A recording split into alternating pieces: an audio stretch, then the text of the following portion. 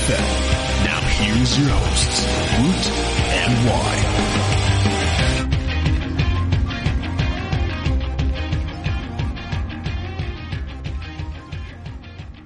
Welcome back to yet another episode of the Woot and Wye Show. What's this? Another special fantasy episode of the Woot and Wye Show. 2 in 1 week. 2 in 1 week. It's pretty special.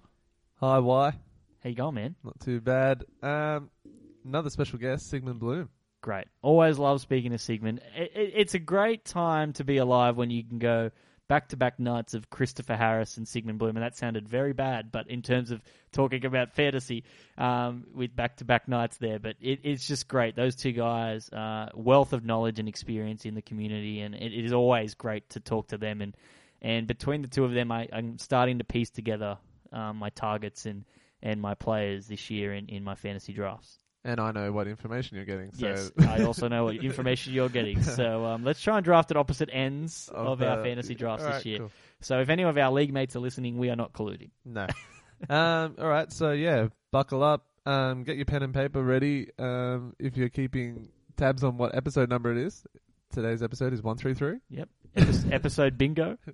Mark off episode 133. Yeah, those that have 133 on their charts. Yes. So we speak to Football Guys Sigmund Bloom, and we can't recommend the Football Guys enough. I am a subscriber for their pro. I know you are as well. Mm-hmm. It's worth every single cent, and the Fantasy Football Players Championship alone is really fun. Have you picked your team yet for that? Not yet.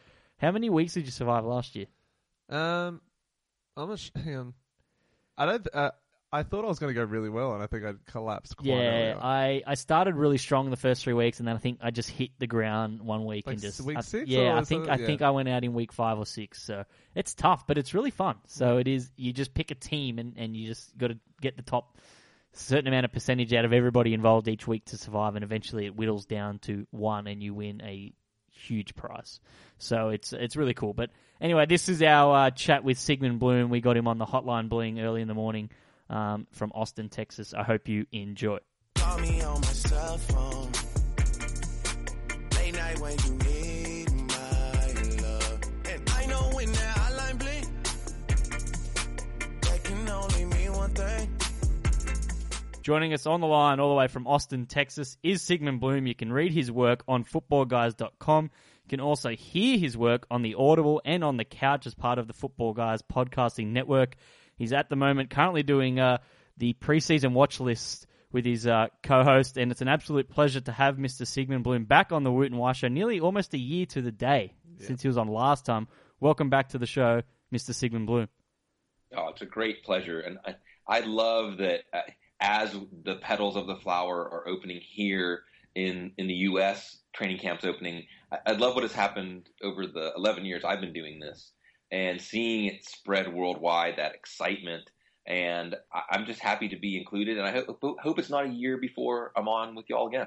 All right, well, we'll make that happen, and we'll get you on sooner rather than later. And you mentioned, waking up to training camp. I don't know about you, Woot, but throughout the night, my phone, I don't know if during training camp, whether I get enough sleep because I have my notifications turned on for, people like Rap Sheet and Schefter and things like that, and it just constantly is vibrating on my bedside table because I just am a glutton for training camp nuggets and news. Well, that's what's so wonderful about training camp. It's actual news. It's not speculation. It's not what we think might happen. It's the plate tectonics of the NFL, just little tremors, sometimes that we see turn into earthquakes during the season, but it reminds us, or I've called it the click, click, click on the roller coaster, that first big hill. We can feel the potential energy growing, and it's real developments. And also it starts to put some of the things that we believed to the test. Even if you believed all offseason, of course the Jets are going to sign Ryan Fitzpatrick, and indeed on the first day of training camp they did. So now some of our predictions, we get a chance to see how accurate we were. Yep. Yeah, it's funny you mentioned that. That was sort of the first thing on our mind when Woot walked into my house here at nearly 11 o'clock this evening and said, the Jets, Fitzpatrick. And, I just wrote down the word clarity. Finally, we have clarity for this because it was, even though you knew it was always going to happen, you just wanted to tick that final box. And now not how do you approach that, but it just, it's full steam ahead now on Brandon Marshall and Eric Decker.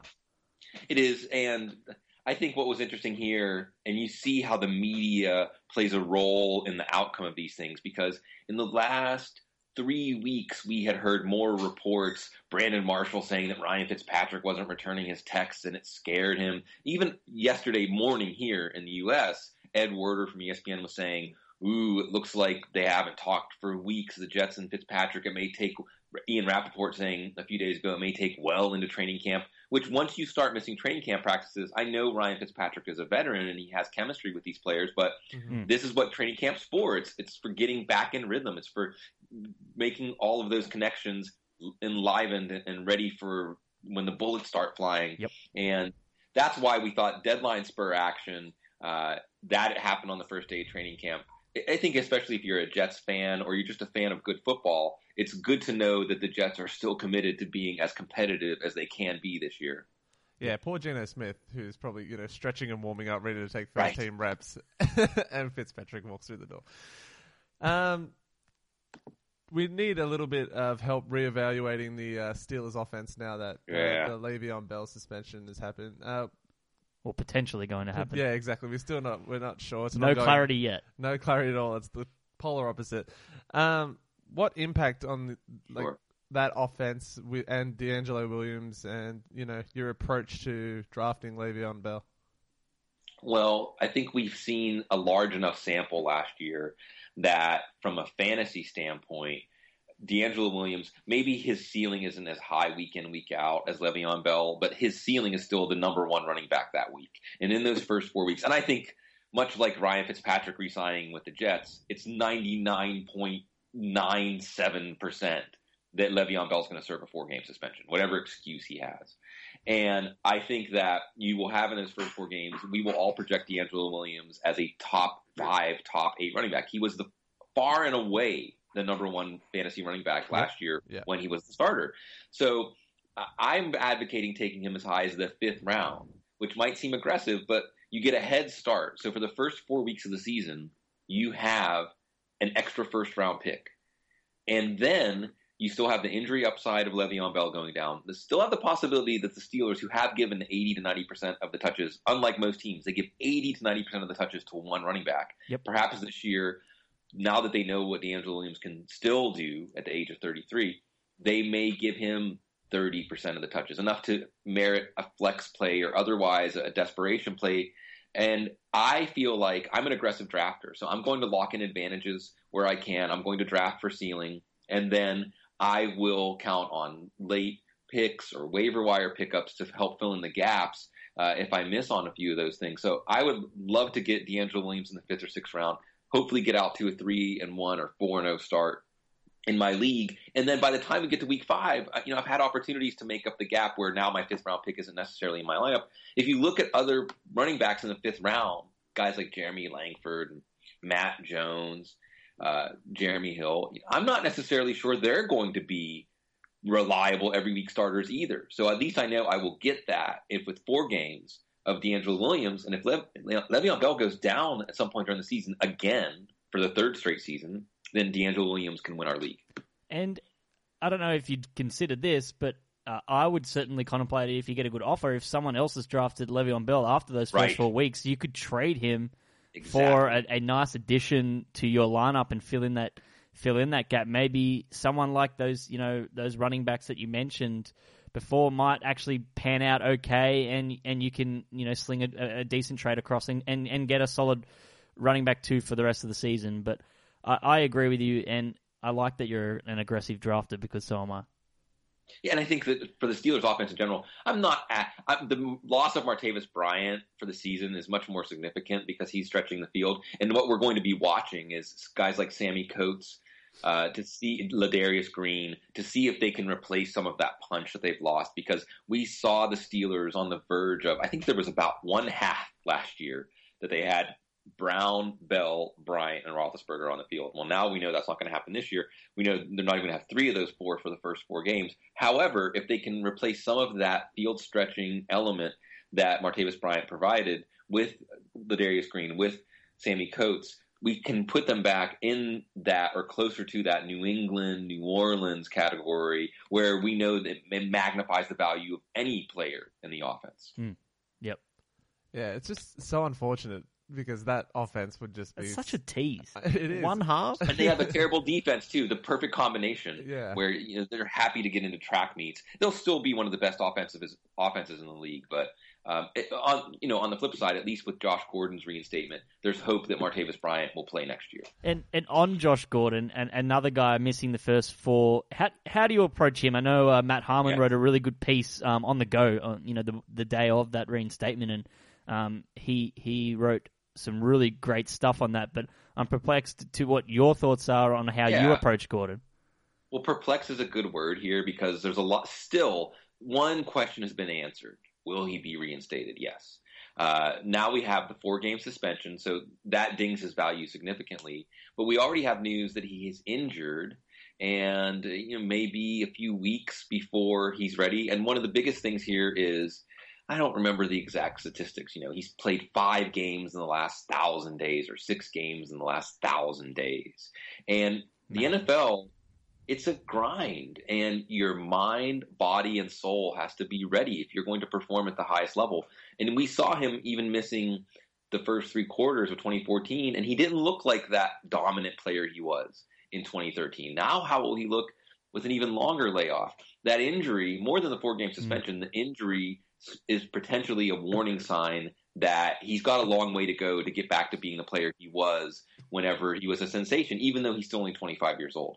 Again, as an aggressive drafter and drafting for ceiling, and there are times I'm reminded of Randy Moss in 2007, when the last time we saw Randy Moss before he joined the Patriots, he was playing at half speed. I mean, truly, you could watch him and the ball would be snapped, and he just was going through the motions. It's really hard to see a player return from that kind of level of play to an elite level of play, but there he was. So I understand drafting Josh Gordon strictly on talent and say, hey, as long as he's on the field, the talent, the cream will rise to the top. But now with these factors like the 4-game suspension, like the injury as a warning sign, I think that's more of a 7th, 8th, 9th round proposition. In other words, after you've taken your core players, now you're taking maybe a rookie or otherwise somebody that you're drafting strictly on a speculative basis. That's where you take Josh Gordon. He was going in the 3rd or 4th round earlier in the offseason when folks thought it was a bit of a foregone conclusion that he would be reinstated. I think if you draft him anywhere near there, it's going to be trouble. And also, we've got to factor in that quarterback situation as well. It's not ideal, and I'm still not, I don't know, me and Woot disagree on this, but I'm still not convinced RG3 is the answer, and we've got a small, we have a segment here called Burger Bets where we have propositions and we bet cheeseburgers, and if we're confident, we raise it to a double beef and bacon, and then if we raise it again, we go the whole, the Big Mac, the triple whammy. But we've got a burger bet that I think Josh McCown will still start week 1, and he's convinced it's RG3, but I'm just not convinced that even though Josh Gordon has been quarterback proof, I mean, he made Jason Campbell and Brandon Whedon have some big fantasy days. I'm not sure when you factor that in with all of that you've just said, where I can confidently, I'm struggling to put Josh Gordon into my rankings. It's true. That whole Cleveland offense is a big question mark right now. On the positive side, if we're talking strictly about the RG3 Gordon connection, that's a connection that goes back to their days together at Baylor. Yep. So they're going to have some natural chemistry. On the plus side, you have Hugh Jackson. And Hugh Jackson is an eternal optimist in the Pete Carroll mold. So Hugh Jackson is going to do everything he can to convince Griffin, to convince Gordon, you have a true fresh start. Whatever happened in the past, I don't care. I care about what's happening now and forward. And you really want to convince those players of that because it is in some ways a psychological factor, the placebo effect.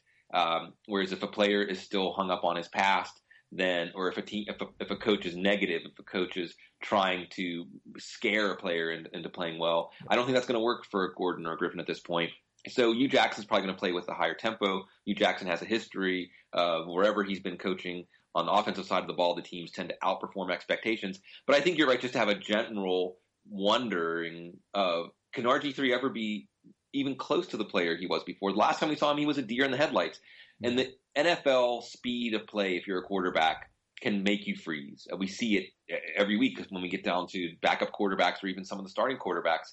And I'm afraid that that's a very hard thing to unlearn on the field. So I think the burger bet should not have been about week 1, though, because the Browns Hugh Jackson might still try to force it. I mean, I would say that Robert Griffin III is going to have to truly, in the preseason, which is not the speed of the regular season, look the way he did in the regular season. In other words, just overwhelmed. And that could happen. Yep. But Josh McCown can absolutely be better for Gordon, better for Duke Johnson, better for Corey Coleman, better for Gary Barnidge, especially Gary Barnidge. Yep. So if we think Josh McCown is going to start more games than RG3 or most of the games this year in Cleveland, and the fact they didn't trade him right away, because when RG3 was signed, we thought, okay, well, he's going to be the starter. If he falls apart, this team's in complete tear-it-down rebuilding mode.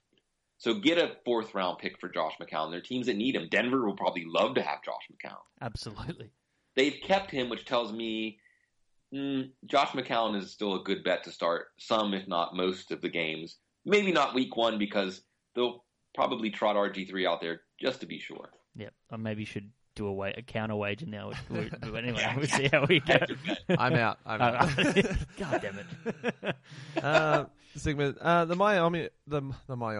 Miami offense feels like every year we go into it with renewed hope because of a new offensive coordinator, but none seem to have the track record and reputation of Adam Gase. Last year we spoke about the wide receivers. Where do you stand on the Miami receiving core this year? Yeah, it's going to be interesting to see this sort out. I think there was already an early item yesterday that Ryan Tannehill and DaVante Parker seem to have some natural chemistry. And we can go back to DaVante Parker playing with Teddy Bridgewater at Louisville, and you saw that DaVante Parker was a good bad ball catcher, catching balls outside of his frame, climbing the ladder, contorting his body to make catches. And that instills a confidence in a quarterback that very few other things out there. I mentioned Randy Moss again. You just put it somewhere in his vicinity, and he's going to make that catch. So if we see that starting to develop, DaVante Parker, as long as he can avoid issues with his foot, he's that upside pick in the 4th, 5th, 6th round. Jarvis Landry is still money in the bank to catch 90, 95, 100 balls. I think every year you're going to see him do a little bit more outside, a little bit more downfield, and his yards per catch will start to go up. So he's a safe pick. In baseball terms, I don't know what it would be. What is it in cricket whenever you're just making a safe play? What would it call it? A one? And we call it a single or a double. Yeah, it would just be like, just a straight drive maybe to mid-off, which is, I don't know if that, I may as well be speaking Chinese, but it's just like When I was in New Zealand in 2011, it was during the Cricket World Cup, and one of my hosts explained the game to me. And it was exciting and immersive. I loved it. It's much better than baseball. I'm sorry for any big baseball fans out there. I would much rather watch a cricket game than a baseball game. So you're playing it safe if you take Jarvis Landry. And then otherwise, Kenny Stills, once a player that we really liked for New Orleans, he's somebody that we keep on our waiver wire watch list to see if he comes out of the gate hot. And then Leonte Carew, the rookie, who they gave up, I think, 3 picks to move up and get him. So they like him, and they were already giving him some first-team snaps. So all of these players become potential, again, outperforming expectations because of Adam Gase. And I do think that on the flip side, we saw a lot of affirmative evidence that Joe Philbin was holding this offense back. Yeah, we may see Lamar Miller in Houston as the number 1 or 2 fantasy running back this year when all the dust settles, again, to show that Joe Philbin didn't know what he had. He didn't know how to use what he had, the morale of the team. This was all the stuff with bullying and all the things with the offensive line, hazing. Like the offense never came together. And for Ryan Tannehill, whose talent and execution never came together on the field, there's a lot of pieces here. If they even start to line up a bit, you bring in Arian Foster to help with passing downs, to help with the no-huddle offense, maybe do more than that. This is an offense that we should be checking really early in the season to see if they're maybe, again, not at that New Orleans, New England level, but one of the better offenses in the league. And they open the season at Seattle. So and that's then at New England. And then at New England. So that's going to be a great test. So if they can even look competent and functional in those games, then we may see that as the season goes on, they'll get better, and a lot of players in this offense will outperform their draft position. Yeah. Sticking with Miami, though, will Miami's recent acquisition of Arian Foster, do you think that's going to drop Ajayi into a range that is, a price that's too hard to ignore? I hope so. And I did see Miami Herald Barry Jackson just said that he now expects Arian Foster to be the starter if completely healthy. Yep. And the if completely healthy disclaimer with Arian Foster. Caveat. Yeah, I mean, if that's the if, then, well, stay tuned. So I'm still seeing Ajayi go a round or two ahead of Arian Foster, and I think that that's correct. But as you said, to actually make it where you would want to take Ajayi, you want to see Foster move ahead of him. If we see a preseason game when Foster's taking all the first-team reps, or if we start hearing that out of camp practices, you may see that. I think that it's almost sure. And I want to see Arian Foster. I love Arian Foster as a player and as a person. He's one of the few non-conformists. Yeah. He's really made it. I root for him. But at the same time, they only paid him $1.5 million. That's backup money. I think that we see most players that are in this last part of their career where they go to another team, very rarely do they look like even half the player they were. Once their original team is ready to let them go, the Danian Tomlinson and so on, you see that they're not the player they were before. So I think that by the end of the season, Jay Ajayi is going to be the running back that you want to have for the Dolphins. And I'm willing to spend a 7th, 8th, 9th round. Again, that range of your draft, you've got your core players. Now you're swinging for the fences. I do think that Ajayi is a player that by November or December can be helping us win our weeks in fantasy football. Yeah, and I think you got to be patient as well. I think there'll be some people in the leagues that will maybe draft him, and you may see a lot of Foster early, and they may drop Ajayi, and you got to pounce. I think that's the type of waiver wire pickup that you can pick up in week 6 or 7 and really benefit from in weeks 13 and 14. Yeah, I think the whole Miami offense, if they do struggle against those first two teams, then all their stock might drop significantly. I was going to say it could, and I remember seeing that with Allen Robinson last year when he struggled in the first 2 games, and some people actually dropped him in 10-team standard leagues, and you pick him up and you laugh your way to the playoffs. Yeah, those first few weeks of leagues are so important. Maybe right after the draft, that first few waiver wire runs, and then not overreacting, whether it's not dropping players or making trades. And I think it's important to be aggressive. Sometimes you need to make some trades that at the moment you make them, you're still not quite sure you're doing the right thing. But if you're trusting your convictions going into the season and you see some signs. So that's what we're going to be asking. If we were doing a show in week 2 or week 3, we're going to look at the things that don't match our expectations. And then we say, are there good reasons that we can observe that they didn't? And then do we expect those things to change? Like early schedule, for instance. We could look at Miami and at Seattle, and maybe they get thrashed. And then they go into New England and do a little bit better. And then in week 3 in Cleveland, they fire on all cylinders. But maybe at that point, the year-to-date stats for some of these players aren't good. But we look at the trends. We look at our original beliefs. And as long as you see a good reason that fantasy football is kind of zen, because sometimes the right answer is stick to your guns. Sometimes the right answer is be flexible and let go. And when you can tell the difference between those things early in the season, you can often ride those decisions to a championship. Yep, I'm glad the word zen was used in a question that started with Arian Foster, because I think he has good zen. Bow to your sensei. He's the shining light in the Russell Wilsons of the world, the non-conformist. You're shaking your head at me again. The off season of Russell Wilson is doing my head in. I just want football back, and I love watching him play, but just off the field, he's just doing my head in. And Sigmund, he's the teacher's pet. Yes, exactly. Before we move on to the next question, when are you coming to Australia to watch some cricket? Because you need to come down, and if you love cricket, we've got to take you to a one-day international or some 2020 games here in Sydney and see our beautiful harbour and have some beers and watch some cricket. I want to, and I like the idea. I've been told there are cricket games that go on for days. Yeah, I love the idea of that. And then we'll take an expedition go to Ayers Rock and really commune. I want to revisit, the last wave.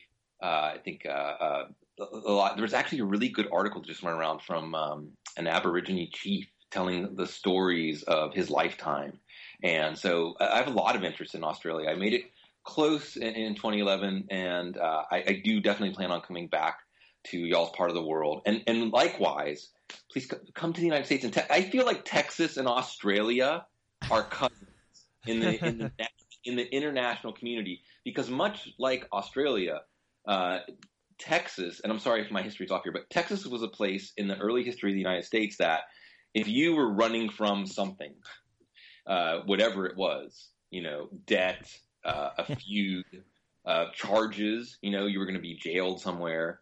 If you made it to the border of Texas, you could start life anew. And Texas is a harsh place. Texas is a difficult place to live, a difficult place to survive. Now we have air conditioning and water and like that. But back then, the original Texans, it was hard to survive here. And people are very proud of that. So I think we have an international connection here. I think that's pretty good. Yeah, it sounds pretty good. I agree with that. And yeah, it would be awesome. We've actually never been to Uluru ourselves. So it's just never come across us yet. It's always been there. I think it's always just because it's so close. You're just like, oh, we'll get there. Like eventually, like we will get there. But we just hasn't been on the list so far yet. But we've got plenty of years ahead of us.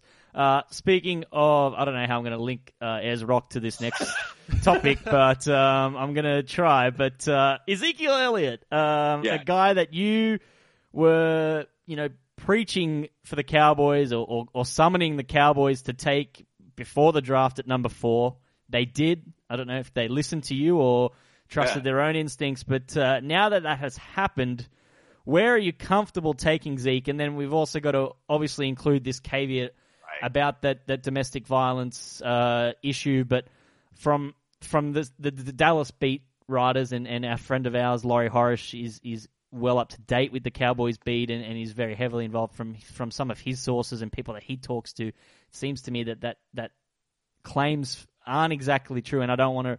I don't want to go down that path, but because it is such a serious issue. But from my understanding, it looks like it should be fine, and Zeke will be starting week 1. Yeah, and you're right. I mean, so where we're situated, we don't want to transmit rumors or foster innuendo and things like that. Yep. But based on how things like this have gone in the past, and based on what we've heard from Elliott's camp and from the Cowboys, I would say that there's a high probability, as if these things are true, that this is not going to be an issue. And it does sound like Elliott, and maybe this is – so we've seen – what's interesting here, just as a quick sidebar, social media is changing the game. We saw in this year's draft, it's really something I think that wasn't given enough ink and pixels. The social media actually changed the draft with Laramie Tunsil. I mean, the video came out and he dropped in the draft because of that video. And likewise, now accusers can go straight to the court of public opinion. And it sounds like Ezekiel Elliott has been saving text messages and doing things to insulate himself in anticipation of something like this possibly happening. So maybe some players are starting to understand what's at stake and how they don't have control of the message once it gets out on social media and how they need to protect themselves. So I would say I would go forward with the assumption that he won't miss any games, that he won't get suspended for this. Going back to and who does Dallas listen to? Well, Jerry Jones listens to Jerry Jones and Jerry Jones only. So and that's it. But I'm glad that Jerry Jones and I saw eye to eye on this because the Cowboys are built to magnify the talents of their running back. So if you put, I know people said, "Oh, Darren McFadden, what does he have left? Look what he did last year." Exactly. So what can an elite running back do if you put him behind the best offensive line? You look at what DeMarco Murray did, and they gave him 390 touches or carries, and I think Peter King, SI came out and said 375 carries for Ezekiel Elliott. That sounds right to me. Wow. And he also is an excellent receiver out of the backfield, an excellent pass blocker. He's young. He's basically it's kind of like driving a new car off the lot, So let's open up that engine. Let's take him out on the open road and see how fast he can go, see what he can do. I think that's what the Cowboys are going to do. Remember that this team is in a championship window. They were one controversial play away from going to Seattle for the NFC title game 2 years ago, where they had already won. Correct. They beat Seattle during the regular season in Seattle. So they were very close to going to the Super Bowl 2 years ago. They have the same team blueprint. I know their defense is poor. But if they can control the game script, the tempo with their offense, which they were able to that year, I think they can mask some of the deficiencies of the defense. It's full speed ahead behind Ezekiel Elliott. I have him now as the number 2 running back. I still won't take him over Todd Gurley. I'm excited to see what Todd Gurley can do now that he's more than 1 year removed from his ACL tear. But I won't talk anybody out of taking Elliott as the number 1 running back. I won't talk you out of taking Elliott as the number 1 player, period. Because when we see talent and a team philosophy and the strength of the team line up the way they are with this situation, then we should not put artificial limits. Can Ezekiel Elliott run for 1,800 yards? Sure. Yes. Can he have over 2,000 total yards? Absolutely. Can he score 12 touchdowns, 14 touchdowns? Yes. I think this is a very exciting situation. And for those people who are willing to stick their neck out and say, I'll take him in the top 3, I'll take him in the top 5, you can be rewarded for that. You've sold me on him. Anytime anyone mentions the R word, rookie, I just think back to Edgerrin James. Yeah. Why can't he do that? I just think he could easily outperform that rookie season. And you mentioned like driving a new Corvette. It's like driving a new Corvette and having a police escort down the highway with that offensive line. It's just ease for him. It's built for him. I agree. I have no qualms in a standard league taking him at 101. Yeah. No, if it's a non-PPR league, you're almost demands that you take Gurley or Elliott, your pick. Yep. Yeah. In a PPR though, I ain't going beyond one of those top 3 wide receivers, and I'd even throw in AJ Green at maybe number 4 because I just think he's going to just be an absolute funnel for that Cincy offense this year. Co-signed. Yep. Sigmund, before you mentioned the Jeremy Langfords of the world, how do you approach players that aren't necessarily, the most pretty players or talented players, but are in good situations to see a healthy amount of work? Yeah, that's one of the toughest tensions in fantasy football because in general, unless I've seen a player look good at football, watching them say, he's good at this, I don't like to draft players that I haven't had that moment with yet. But we can go back over the years and see players where situation can create value, especially for running backs. Yep. So there are some players, Matt Jones. At no point last year did he really impress me, but Washington's offense is going to put so much pressure on the defense with the passing game that Matt Jones, if he can just stay healthy and hold on to the ball, and that fumbling problem is something that's on Washington's mind, that he can get 300 touches, he can get 1,200, 1,300, 1,400 total yards, 6, 8, 10 touchdowns, and easily be a profitable pick. Latavius Murray interests me here. Oakland's offense has taken a step forward. They have probably the best interior offensive line, guard and center and 2 guards in the NFL. Mm-hmm. And you have, with, again, a passing game that can put pressure on the defense. And also their defense is getting better. So you have Oakland as a team, and long-suffering Oakland fans, I hope this comes to pass, that maybe they do get over the hump and win 8, 9, 10 games this year. Now Latavius Murray, if he just can stay healthy, can get the same idea, 300 touches, 13, 14, 1,500 total yards. Running back is the position where I'm willing to say touches by default, as long as we don't see anything yet. So someone like Ryan Matthews, on the other hand, who looked like a touches by default running back, is already hurt. And we know his history. No thanks. Jeremy Langford, I do not think he was clearly even the best running back, taking Matt Forte out. I don't think he was clearly better than Kadeem Carey running between the tackles. And they have Jordan Howard, who, as Matt Waldman would say, is going to remind John Fox of Stephen Davis from when they were together back in Carolina.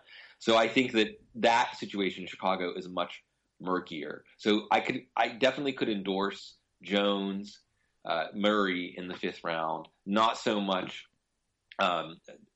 Matthews, not so much Langford. And then at another position, Kobe Fleener in New Orleans. And this is a player that earlier on in the offseason, I saw him falling to the 9th, 10th, 11th round of drafts. And at that point, the role with what Ben Watson showed us he could do merits taking him there. But enough people have caught up, thanks to some good work out there by a lot of great fantasy writers, that now you're seeing Kobe Fleener going as the 5th or 6th tight end off the board. And with Michael Thomas, another Ohio State rookie, looking so good in the OTAs and seeing if he can carry that over, the chemistry he's had. So those 2 guys are going to be competing, Fleener and Thomas, for targets in the middle of the field. I think Thomas is a better player. I think that'll show out in preseason. I think it'll show out in the regular season. So Kobe Fleener, because at running back, Matt Jones doesn't really have competition. Latavius Murray might have competition. Remember the name DeAndre Washington? Yeah. So Kobe Fleener, if he couldn't develop trust with Andrew Luck, he had lots of opportunities to do that. Then I don't expect him to do that with Drew Brees. I'm open to being wrong on this one, but running back is generally the only position where I will take a player that I don't necessarily think is good at football, but I know the team doesn't really have a choice. They have to give him the ball. Yep. Especially when players like Ben Jarvis, Green Ellis, and Mikel Lashaw, I'm just looking at, and Sean Green have been top 20 running backs. I just looked up then, and it's just crazy the amount of players that are not in the league anymore that have been top 20 fantasy running backs because they just are funneled touches, and you can't ignore that as much as it pains you to have to have them and roster them. It does. It's one of those picks. You all know exactly what I'm talking about. When you look at the names on the board, you think, I have to take him. Well, I have to take him. I don't want to take him, but I have to take him. Generally, when you have to talk yourself into a pick while you're on the clock, you regret it. Yes. That's never a good position to be. No, I don't like it. I hate that position in a draft. I just want to hit the rewind button. Oh, no. Jim Bob Cooter. Mm. God bless him. What a name. Yeah. What a guy.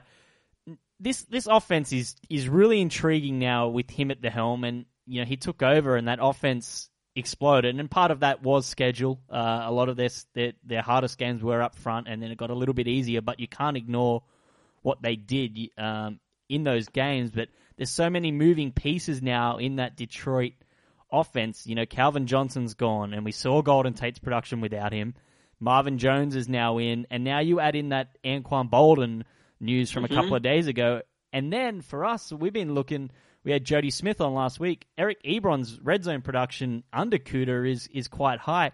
How do we approach this offense? And you've talked about that Pittsburgh, New England, New Orleans level. Right. I don't think Detroit could get that high, but I surely can see them being on that next tier. Well, we all moved on from Detroit when they cratered in the first half of the year. And in the second half of the year, as you said, things picked up for this offense. And it's easy to forget that Matthew Stafford at one point was an elite fantasy quarterback, just for a flash there. I think it was 2011. But he was back, not quite elite, but in the top 5 or 6 under Jim Bob Cooter. If you take out that first game, remember, everybody got sacked when they went to London. They had a poor game, and then there was the bye week. After their bye week, Stafford was a top 5 or 6 fantasy quarterback. And there's a compelling argument to say, well, that's with Calvin Johnson. Even though Calvin Johnson wasn't playing like Calvin Johnson in his prime, Calvin Johnson tactically draws so much attention that it opens things up. But I do think that with a full offseason to install his offense, we know this is not going to be a running team. Amir Abdullah will take a step forward as a runner this year, hopefully, but they're not going to rely on the running game to set up the passing game. It's going to be the passing game setting up the running game.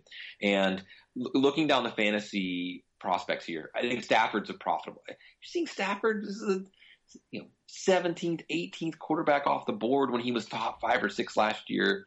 I will take my chances with him. It all intersects there. They're going to get the ball out of his hands quickly. And we're going to also watch this offensive line. Taylor Decker, their first round pick, another high. Well, it's all about Ohio State this year. Ohio State rookies. That's the theme.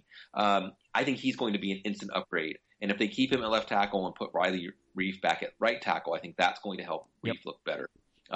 You have, as you mentioned, Eric Ebron ready to take a step forward in his third year. You have Marvin Jones. And I look at, and there's been some compelling arguments. Evan Silva from Roto World was just on my show saying Matthew Stafford tends to lock in on one receiver. I think that receiver is going to be Golden Tate. Golden Tate could lead the NFC in receptions. So Golden Tate, because Evan is saying things like this is how it goes in the fantasy football world. You're now seeing Golden Tate where he was a 5th round pick going in the 3rd and 4th round. Yep. I don't like that nearly as much as Marvin Jones in the 7th or 8th round.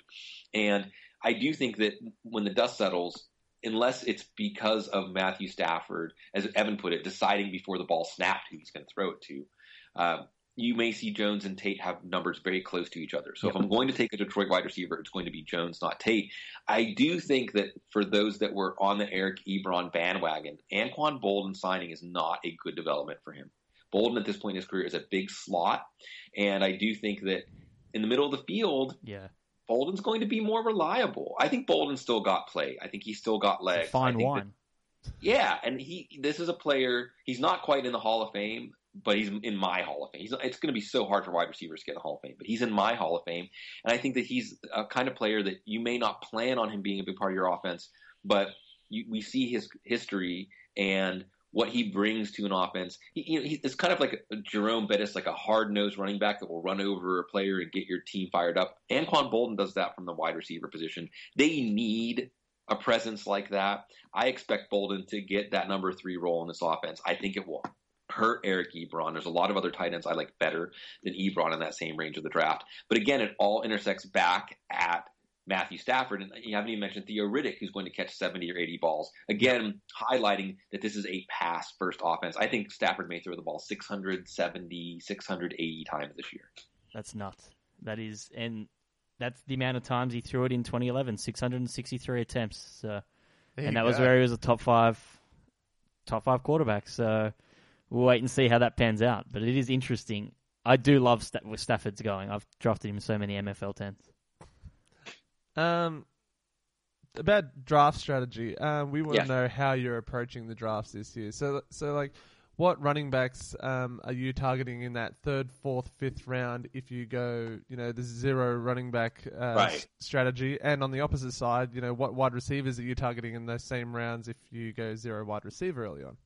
Sure. I like T.Y. Hilton a lot this year.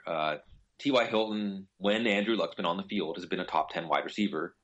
Early reports from OTAs are that he looks like he's ready to have the best year of his career. I like the sound of all that. In the 3rd round at running back, Dion Lewis, I would be willing in PPR leagues to take him in the 3rd round. Dion Lewis was a top 10 running back last year when he was healthy. If you look at the lack of moves that the Patriots made a running back, that tells me that they expect to make a full recovery and he will once again be a centerpiece of the offense. And if you are worried about Dion Lewis, and we need to make sure James White beats out Donald Brown to be that backup receiving back, but it really went without much notice that James White, after Dion Lewis went down in PPR leagues, was a top 12 running back. Yeah. So if you say, well, I don't like spending a 3rd round pick on a player that has had such a small track record of success, if you just take James White late in your draft, assuming we're not talking about 16-man rosters, because then it makes it more difficult to carry a handcuff. But 20-man rosters, you can carry James White. You can hit your bet there. And then Dion Lewis in the 4th round becomes an easy call. I wish I had clarity on Carlos Hyde.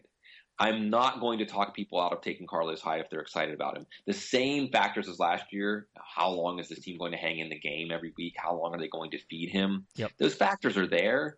But also there's another story you can tell about Carlos Hyde, that this team is going to run up tempo. They're going to run the ball a lot. And Carlos Hyde is the kind of player that Chip Kelly's going to look at and say, we're going to use him as much as we possibly can. So I like him in the 4th round. I like Jeremy Maclin in the 4th round. Nice. I think so. Here's a little story that I'm telling about Kansas City a lot. Alex Smith. If I say Alex Smith for fantasy football, what's your first response like? Probably the emoji with all the Z's coming out. Yeah, exactly. Yeah.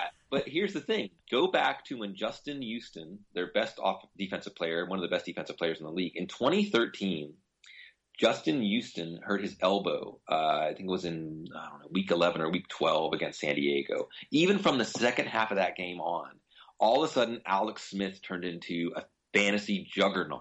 Remember, that was the year that in the playoffs they lost to Indianapolis. I think he threw 4 touchdowns and 370 yards or something like that.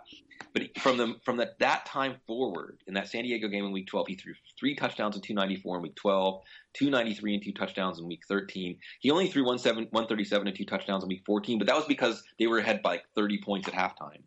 And then he threw 5 touchdowns in Week 15. So the complexion of this team changes if their defense can't keep the other team down. So I wouldn't be surprised if Alex Smith, Jeremy Maclin, Travis Kelce all outperform their ADP because this becomes more of a passing team than a balanced offense. I've got to mention Matt Harmon's man, Dante Moncrief. If he's there in the 4th round or 5th round, he's somebody you have to look at. And then Thomas Rawls. I've kind of done a full lap around the field on Thomas Rawls because I loved Thomas Rawls last year. He was one of my favorite undrafted players last year. I never even could have predicted that he was going to do what he did. But I do think that as long as we don't see any affirmative evidence that we should be scared of him, he's still going to be the lead back. He's still in a tremendous situation. So Thomas Rawls would be a running back that I would be targeting in the 4th round right now. I'm going to ask you a question that's unrelated to fantasy football, but do you know how to hack into Google Docs? Hack into Google Docs? Yeah, because this is dangerous. I sometimes I feel like I need to hack into my own Google Docs when I can't find work that I've done. So I need to know how to do this. Because I jotted down Kansas City game script without Justin Houston, and you answered that question while answering our previous dot point, and I even looked up before we went on air whether Justin Houston played in that Kansas City Indianapolis playoff game, because I remember that so vividly. I'm a Colts fan, but I remember that game so vividly, and how Alex Smith balled out in that series.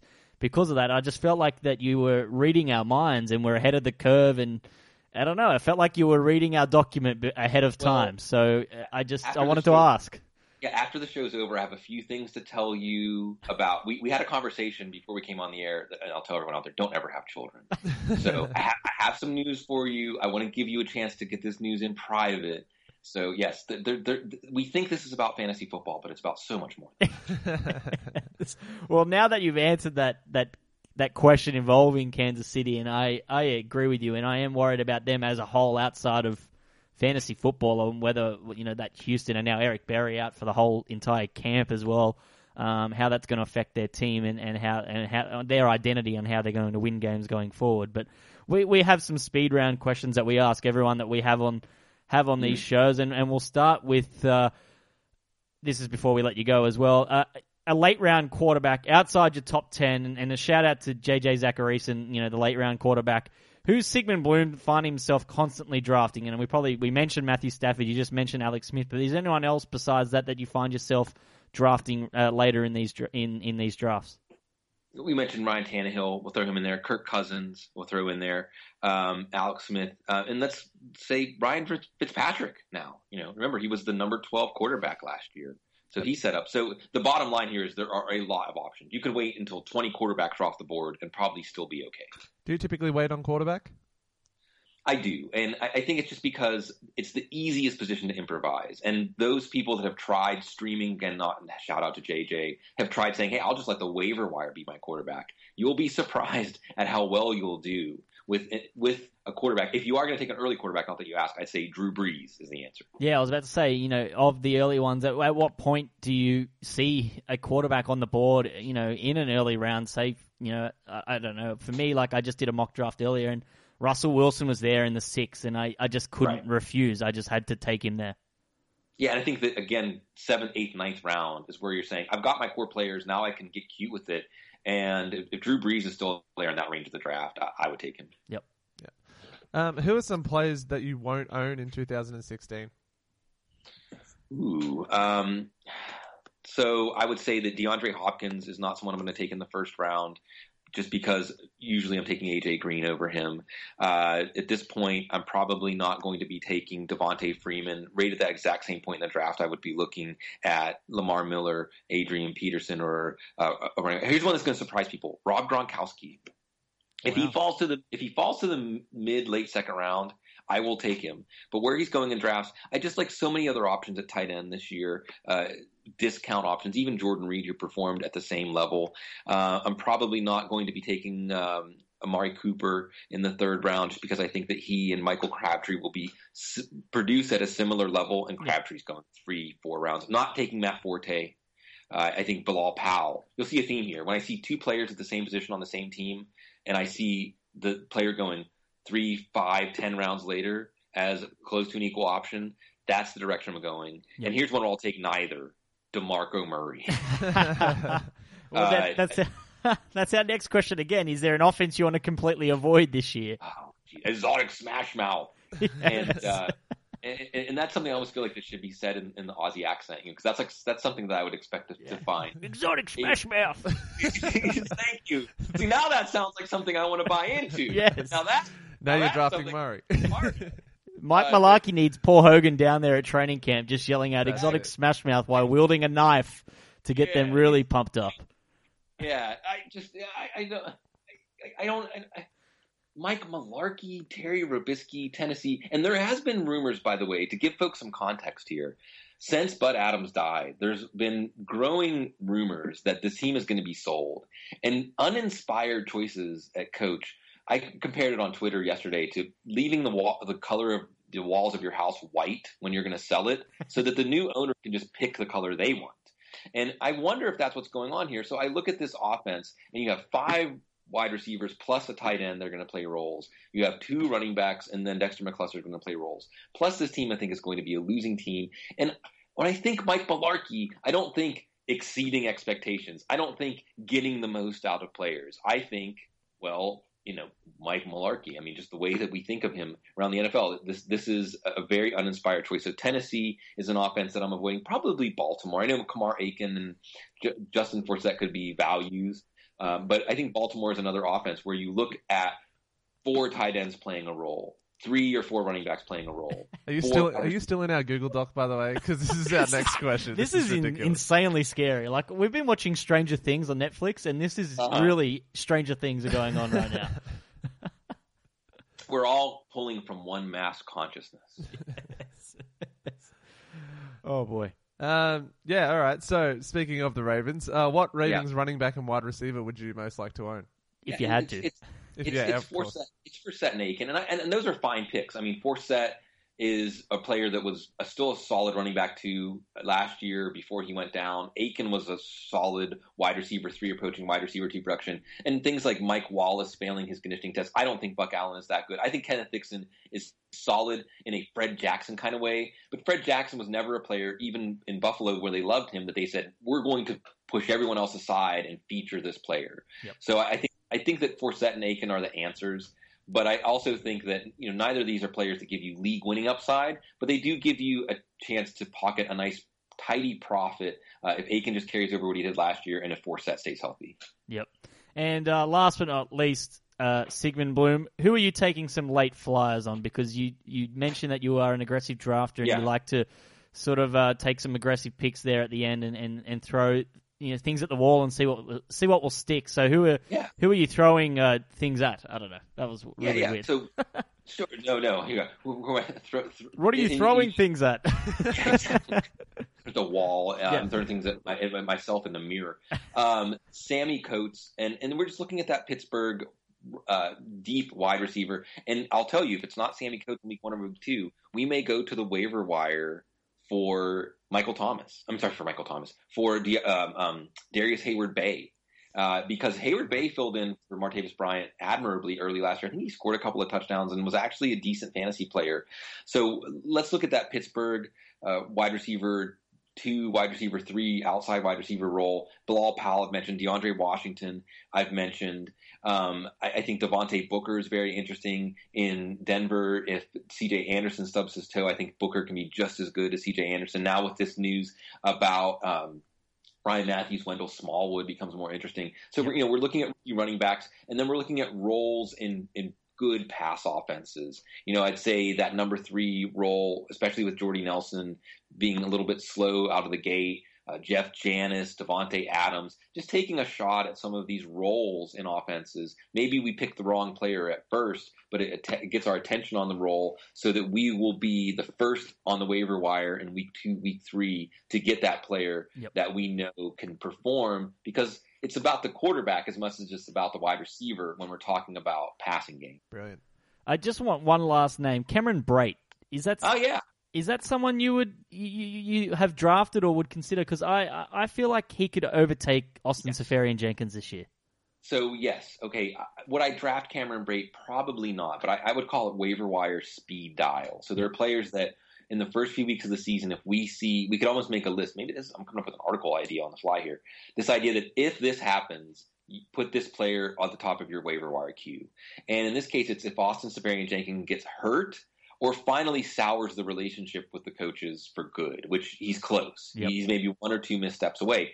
Cameron Brate is not going to be necessarily, a Jimmy Graham kind of player, but he's already shown that he can be a very reliable target for Jameis Winston. There's a lot of chemistry there. Jameis Winston, we've seen in his rookie year developing chemistry. What happens with an entire offseason to work with Brate, who was one of the stars of OTAs.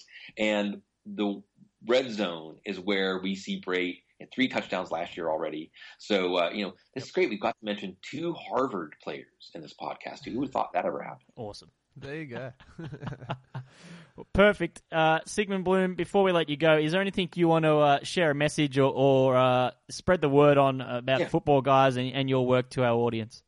Yeah, just Football Guys. If you're obsessed with football, then you're home when you get to Football Guys. And we have a new free app, a free Football Guys mobile app. Our newswire is free. All the podcasts I do with Cecil Lammy, we do 8 a week. Preseason watch list is on, 1 podcast per team. We go at least 15 or 20 minutes. We go very deep on the roster, deeper than Cameron Brait. Yep. We try to cover everybody that could, even in some alternate universe, matter in fantasy football. We just love football. We love the community. We love everything about experiencing football season together. And if you do decide to buy our app, if you do decide to become a subscriber, play in the Football Guys Players Championship and so on, then you'll see that we deliver, and we certainly appreciate the opportunity to serve. And again, I just can't say how excited. One of the things I'm most proud of when I talk to people about what I've done in my time in my career is that I do shows with fans in excellent shows in Ireland, in England, New Zealand, Australia. I'm in fantasy football leagues with people that live in Israel, in Brazil, in Japan. And I love that thing that, growing up in the Pittsburgh area, you become obsessed with football kind of as a religion. Yep. And I'd love to see that. I don't know exactly what it is about professional football. I think it's a metaphor for life, that we're all living life at full speed. It's ugly. You can lose it all at any second, but you can also win it all at any second. And I think it's a cathartic experience on Sundays to watch players lay it all on the line the way that we do every day, but it's kind of hard to acknowledge that you do, because then anxiety and you freeze up and get stuck inside your own head. So you can do that. And, in life, we don't have that many opportunities things happen in life, setbacks, failures, tragedies, but things also happen in life, victories. Life moves so fast that we don't have an opportunity to yell and celebrate together when something good happens, or to mourn together or when something bad happens. Always, we have to move on. But on Sundays, all those rules are lifted, and we get to let emotions out. Maybe it isn't about what your team did or your fantasy football team did. It's really just letting that stuff out, and to see it continue to spread, and to see the passion for the NFL go worldwide, and to be part of that. It has really been a great joy, and I always look forward to hearing from you all and getting a chance to come on. And you're welcome anytime, and we love having you on, because it's just so good to get a deeper level and a different view on football. I feel like every time we have you on, we leave a lot smarter and more lifted. It's just motivating. It's 12 p.m. and I want to go for a run now. I don't know. I just Well, and when the Cricket World Cup comes back up again in 2019. Then I'll do a cricket podcast, and I'll have you all on to educate my listeners, and we'll start to cross-pollinate all of the passions. Nice. We'll have to get a cricket fantasy league going and see what we could do. Count me in. All right. Sounds good. And tell Cecil Lemley to go easy, a little bit easier on our buddy Adam Gotsis over there, the Aussie D lineman. Hey, Cecil tells me that he and Adam are becoming friends too, so stay tuned. Yeah, he's a really good dude, and a lot of people were a little bit shocked at that selection, but from our musings with him, he's such a switched on guy, and he's got a great attitude, and I think he's gonna go places. But we're a little bit biased, but you got to back your guys, and we will back Adam till the end. Yep. Always. Thank you very much, Sigmund, and enjoy the rest of your day, and have a good football season, and hopefully it won't be a year before we get you back on again. Yeah, thanks for having me. I look forward to it. Big thanks to Sigmund Bloom for joining us on the line. God, I love chatting with that guy. As I said to him, I feel like going for a run. Like, I really feel energized. Like, I feel like I've had a Gatorade bath, and I've just... and, yeah... feel like possibly trekking to Uluru right now from home. It's a fair trek. To my boss, I won't be in for 4 days. 4 days? Yes. Yeah, I think it's going to take you longer than 4 days. Look, Sigmund's inspired me. I'm going to go at an extremely high pace. I'm going to be very productive and see how we go. But it's hard to... Cue the Josh Wye Forrest Gump montage of you just running. Mum said life is like a box of chocolates. You just put on a British accent. Oh, great. Great. Any Forrest Gump fans, we've deterred them away. But yeah, it's hard to go to bed after, it's 12 a.m. now, and it's hard to, after speaking with Sigmund, to just sort of hit the pillow and wind down because you feel... You're going to put your head down and then go, maybe just one mock draft. Yeah, or maybe something. something. Maybe I'll read one article, or maybe I'll absorb this more football knowledge and just be motivated to increase my knowledge and learn more. And he does that. He has that effect. So please check that out. And if you missed our episode with Christopher Harris yesterday, I highly recommend that you listen to that. Plenty of fantasy information. And then last week, Jody Smith, if you want to know more about the Red Zone, he put an immense amount of work in to charting all the Red Zone of all 32 teams, and we quizzed him on that and got some valuable information out of him for that. So plenty of fantasy content for you, and there'll be more coming, I think. There's going to be so much more fantasy. Liz Loza has accepted our request to come on, but she's just not available in July, so you just have to wait until August for Liz Loza, but it's always good having her. The wait will be worth it, people. Yes, it always is. The wait's always worth it with Liz. Yeah, so a stellar lineup, and we'll keep that going, and in pre-season DFS approaches too. So we'll get some DFS chatter in as the season approaches, and that's it. That's it for the show. Any last remarks? No, just it's a weird feeling being so refreshed about to go to bed. I know, it's bizarre. It is a really weird feeling. But hope you enjoyed that, and please, iTunes reviews. We love iTunes reviews, and we're going to do something for the Lunar Bowl this year with iTunes reviews. So if you keep leaving reviews throughout the year, and if you've already given us a review, you'll be in the draw for something. We're going to work something out with Lunar Park about a seat on our table for the Lunar Bowl regarding reviews. So keep them coming. The more reviews you do, so many prizes for the Lunar Bowl coming out. Yeah, the more reviews you do, the more chances you have in the draw. So just keep that in mind. So as always, you can follow us on Twitter at Woot and Wye. I'm on at JYNFL. I'm at Josh. No, I'm not. No, at Woot, etc. Woot, etc. I like the change, by the way. Thanks. Never told you that in person, but I Nice. dug it. And you can follow the show on, I already said on Twitter, but on Facebook as well, Instagram, and you can listen on iTunes, Stitcher, Podbean, TuneIn Radio, and Radio Hub. Please buy tickets for the Lunar Bowl. Peace. Later.